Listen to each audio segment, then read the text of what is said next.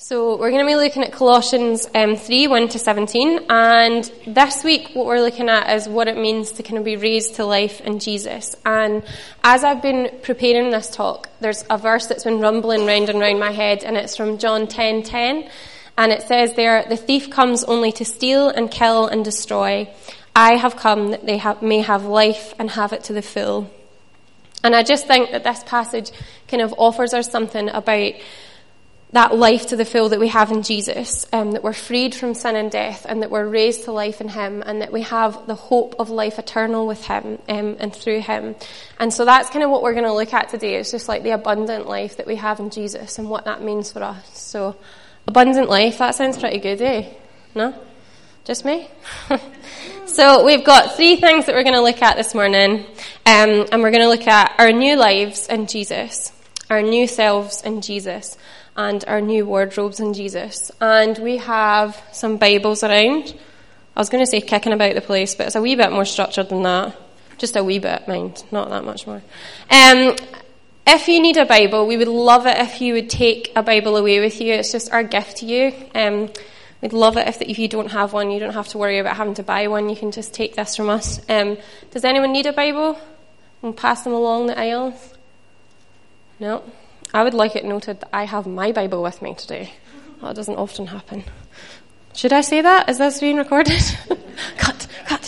Right, okay. So we're at Colossians 3, 1 to 17. Living as those made alive in Christ. Since then, you have been raised with Christ. Set your hearts on things above, where Christ is seated at the right hand of God. Set your minds on things above, not on earthly things, for you died, and your life is now hidden with Christ in God. When Christ, who is your life, appears, then you also will appear with him in glory. Put to death, therefore, whatever belongs to your earthly nature, sexual immorality, impurity, lust, evil desires, and greed, which is idolatry. Because of these, the wrath of God is coming. You used to walk in these ways, in the life you once lived, but now you must also rid yourselves of all such things as these: anger, rage, malice, slander, and filthy language from your lips. Do not lie to each other, since you have taken off your old self with its practices and have put on the new self, which is being renewed in knowledge in the image of its creator. Here there is no Gentile or Jew, circumcised or uncircumcised, barbarian, Scythian, slave or free, but Christ is all and is in all. Therefore, as God's chosen people, holy and dearly loved, clothe yourselves with compassion, kindness, humility, gentleness, and patience. Bear with each other and forgive one another. If any of you has a grievance against someone, forgive as the Lord forgave you. And over all these virtues put on love, which binds them all together in perfect unity. Let the peace of Christ rule in your hearts, since as members of one body you were called to peace, and be thankful. Let the message of Christ dwell among you richly as you teach and admonish one another with all wisdom through psalms, hymns, and songs from the Spirit, singing to God with gratitude in your hearts. And whatever you do, whether in word or deed, do it all in the name of the Lord Jesus, giving thanks to God the Father through him. Amen. I'm going to put my Bible down. It's too heavy to hold on to. I don't know why I need to tell you that. Right, so let's just have a wee look at what this passage says just at the beginning and about our new lives in Jesus. And this is like the opener for this section. And he says, since then you've been raised with Christ. Set your hearts on things above. Set your minds on things above. For you died and your life is now hidden with Christ. When Christ, who is your life, appears, then you will also appear with him in glory. And there's just simple truth in these verses. You know, we've been brought to life by Jesus. We live our lives in Jesus, and we have the hope of eternal life through Jesus. Jesus and only Jesus. That's how we have new life. New life is a gift, and it's given by God himself. And last week Scott was talking about in Colossians 2, the young church in Colossae had been having visiting speakers, and what they were doing was they were coming in and they were preaching and they were focusing on the external behaviour, that people had to change their external behaviour in order to be made alive with Christ. And actually what Paul is bringing them back to is your new life begins with Jesus. Your new life begins not with what is visible, with what everybody else can see, but with what is invisible, with a meeting of your heart and your mind with Jesus. Set your minds on things above. Set your hearts on things above. We've been raised to life in Christ. We live in him, and through him we have the hope of eternal life. It's the internal and not the external. And although this passage does go on to talk about that kind of outside behaviour, the things that people can see, the first part of this passage is focusing on the internal, our hearts and our minds. I wonder how many of us, is there any other Les Miserables fans here? Okay, there's some of us. I tried to convert Scott to Les Miserables, and I personally think he's a little bit heartless, because he didn't even cry at all when we watched it. But it's possibly one of my most favourite stories in all of literature, although I say that, I haven't actually read the book. I have watched the film several times. But I just love this story. I saw it for the first time when I was 15, and just this story of restoration just really spoke to me. And kind of what you have is this character called Jean Valjean, who for 19 years has been imprisoned because he stole a loaf of bread to feed his sister's family. So for 19 years he's lived in this torturous way where he's basically been punished physically for the things that he'd done wrong. And he's set free from prison after these 19 years, and he kind of goes off on his way. But actually what his experience, those 19 years that were correcting his behaviour, what it left him with was just bitterness in his heart. And it's not very long before he ends up making another mistake. And what he does is he finds shelter in the house of a bishop.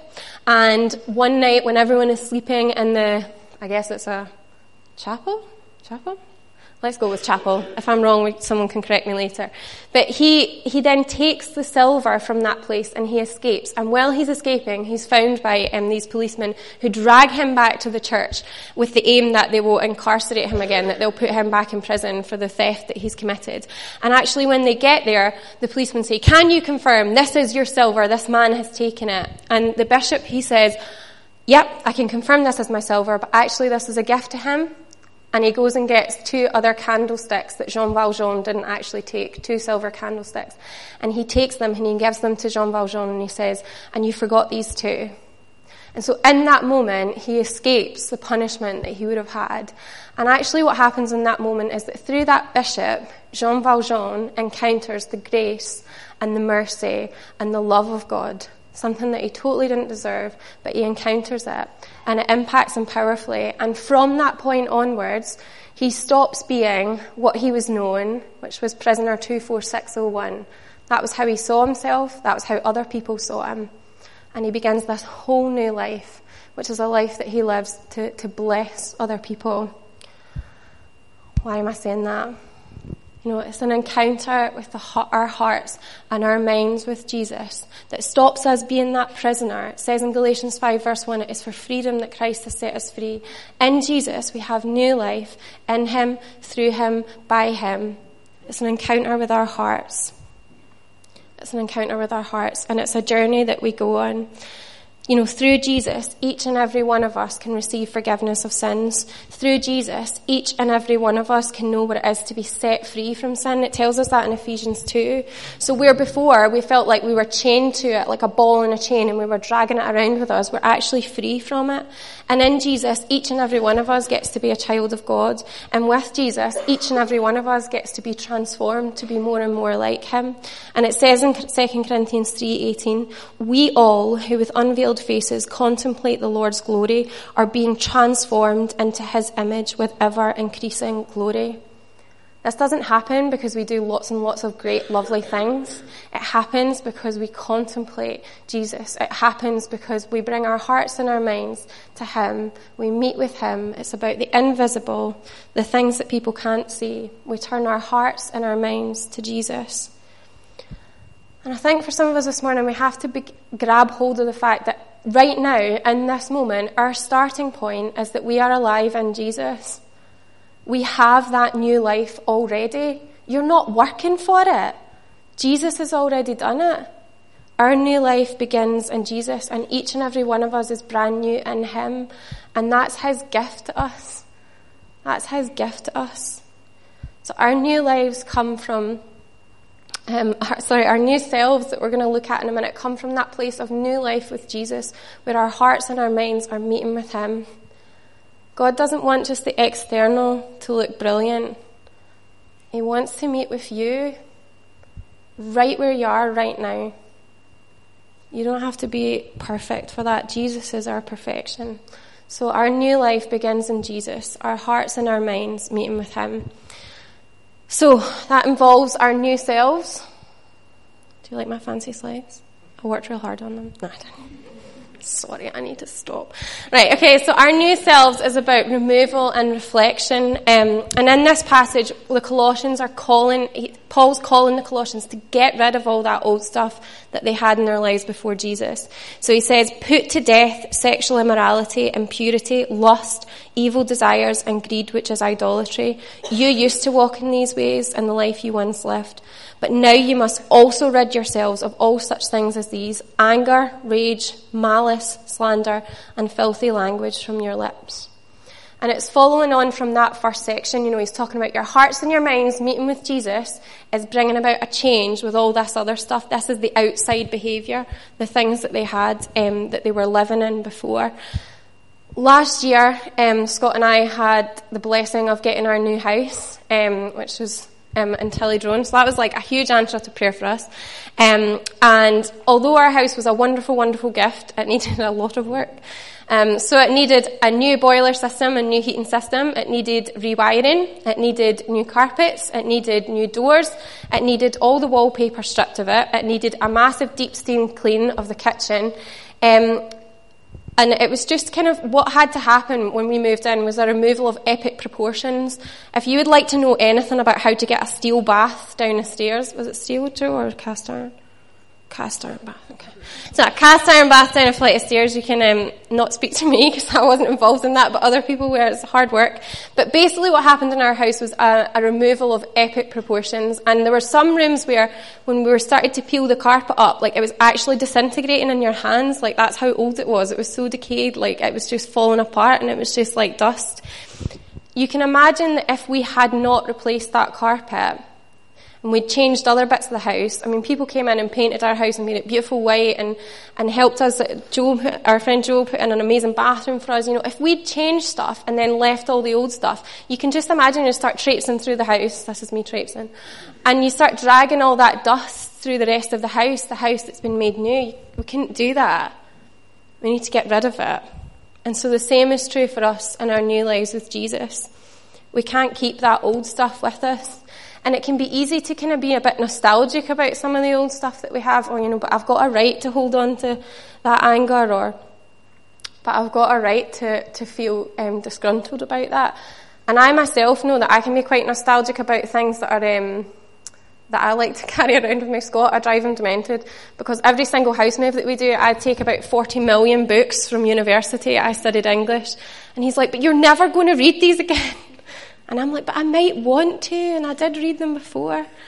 But we can't be nostalgic about the things of our past. We need to get rid of them, because ultimately those things from our past, those things that are listed in that passage, those things in our lives that we know God has marked with a removal sticker, ultimately they destroy us. I read it at the start. The thief comes to steal, kill, and destroy. The wages of sin is death. But Jesus gives us life in abundance, and so the old has got to go, all of it. And so there is that question for us there this morning, is there something in our lives that we know God's just got that little removal sticker on, and we're maybe trying to ignore it, like, oh no. But actually, it's something that has to go. And in verse 9 and 10 he says, since you have taken off your old self with its practices and have put on the new self, which is being renewed in knowledge in the image of its creator. And in that verse, he's painting this picture. What they used to do in the early church for baptism was that people would arrive at baptism and they'd be dressed in their old clothes. And what they would do is they would take off all their old clothes and they would get into the water and they'd go down into the water and they'd come back out. And then once they were out of the water, they'd put on this brand new kind of fresh white clothing, and that was to like signify their new life, their purity in Jesus. And so that's kind of what he's talking to them about here. Put off your old self, take off those old clothes and put on your new self. And it's that symbol of them coming out of that place into new life with him. I said already that we moved. It will be of no surprise to any of you who have been to our house recently that we are still in the process of unpacking. And just the other day, I found this big mirror. It was a mirror that we were given at our wedding, and I found it was like all wrapped up in bubble wrap with fragile tape all over it. And I thought, oh no, this thing is not going to have survived like 3 house moves. But miraculously, it had survived 3 house moves. And the only thing with the mirror, it had some of the fragile tape kind of still stuck to the frame, but it was a wee bit dirty, it was a wee bit manky. But really, it just needed a good cleaning. It's a good West Coast word for you there, manky. What's the point of that? Removals and reflections.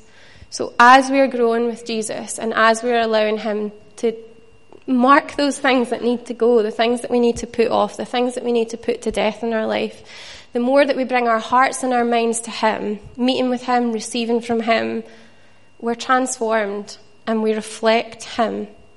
It says being renewed in the knowledge and the image of its creator. And so we become someone who can reflect him to the people around us. But that grime on that mirror needs to come off. And just with every wipe, it gets brighter and brighter, and the reflection gets clearer and clearer. So our new selves go through that process of removal, but we're also called to that reflection. And that means that we live lives that are beyond our own selfish focus. We live lives beyond the love of sex, where we just use one another without any commitment or value.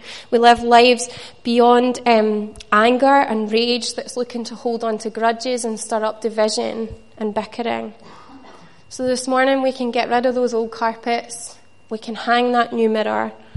And I think just for some of us, I guess for all of us, there's that invitation again to just go into that process of removal and reflection with Jesus, bringing our hearts and minds to him. And so that brings us to our final point. So we've got our new lives. It begins with Jesus. It's always with the internal. That brings about our new selves, that transformation, and where we reflect and we remove. And then finally, our new wardrobe. Something that I really loved about this passage, and for those of you who are like words as well, you might enjoy this. But actually this passage can be divided into 2 parts. So verse 1 to 8 is all about our personal lives with Jesus. So it's about us meeting with God. And then verse 9 to 17 is all about how we interact with one another. And it's actually only in verse 9 when those words, each other, start to come into play. So in our new life, our new selves brings about a change in the way that we are with each other, and that's our new wardrobe in Jesus. And all designers have their kind of signature style, don't they? You're all going to laugh at me when I start saying this, but all designers have their signature style. I'm told that Dior, you can tell it's Dior because it's cutting edge and classy. Valentino's, you can tell it is Valentino because it's marked with kind of elegance and beauty. And then Lacoste, I don't know if they're a designer, but there you go, is athletic, but it's casual, and it also has like significant attention to detail. Now, some of you might not share, or probably are similar to me, and you might not share the fashion knowledge and passion, or fashion passion. And you might not pay very much attention to fashion designers or anything like that, but our new wardrobe in Jesus is something that all of us, absolutely have to pay attention to. So, kind of, what is the signature style, of an authentic Jesus outfit? I think you could spend we can spend the rest of our lives looking at that in Scripture about what God wants, how God wants us to be with one another. But I just think that there's maybe 3 truths for us this morning that God's got. And so we'll just look at those before we finish. So firstly, an authentic Jesus outfit pursues unity. It's throughout the whole of the second part of this chapter. In verse 11, there's a call for all previous divisions, all things where people would have thought made them better than someone else or less than someone else, gone. He says in verse 11, there's no Gentile, no Jew, no circumcised, no uncircumcised, no Scythian, no barbarian. All, Christ is all, and Christ is in all, is gone. In verse 12, we're called to be dressed in compassion, kindness, humility, gentleness, and patience, things that we show to one another. In verse 13, a reminder that we are to forgive each other as we have been forgiven. Jesus forgives us all sins when we come to him and we confess, and we have to give that to one another. In verse 15, it says, "Let the peace of Christ rule in your hearts, because we are members of one body." And Paul makes it clear, 1 Corinthians 12, possibly one of my favourite passages. It talks about the body of Christ, and it talks about how not one part of the body of Christ is more important than the other. Every single member is valuable and important, and at no point can we ever look at one another and think, I am more significant than you, I am more valuable than you, because we are one body and we need one another. What we see when we look at the whole world right now is an attempt by some people to kind of campaign for people to find acceptance and home in places that are not their home, that are not their place that they would have originated. And yet, on the other hand, we see people campaigning against that. I'm not bringing that up to talk about any of that, but I'm bringing it up for this reason, that how we are with one another as the family of God really matters. It really matters, because the world is looking for a place of community and belonging and acceptance. And you know, I'm just so struck. Never in my whole life have I ever witnessed anything like the church. Ever. We are here right now, and this Sunday morning, if you look around, we are all from different places, different walks of life, different experiences, different parts of the world, and yet we come together joyfully, willingly, to meet together to worship Jesus. It's absolutely extraordinary. And if you were to gather all 1,000 people of our whole church in one place, and actually you get the chance to do that in a few weeks' time at the big gathering, if you've not been, you absolutely have to go. It's extraordinary. It's amazing to see so many people from all walks of life, and they come together and they have family, and to see people who never had a home before find a home, find belonging, find acceptance in the church of God. That's what we're designed to be. This family for people. And that happens because we love one another well, and that we make a choice to pursue unity. And every single one of us has got a part to play in that. It means that we choose forgiveness instead of grudges. It means that we choose peace instead of war, kindness, gentleness, patience instead of hatred, humility instead of our own pride.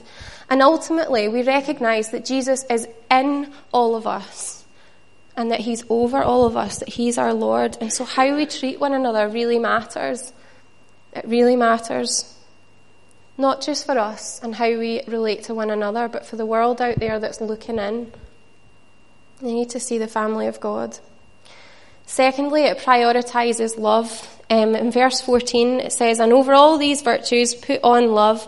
I quite like the way the Message puts it. It says, "And regardless of what else you put on, wear love. It's your basic all-purpose garment. Never be without it."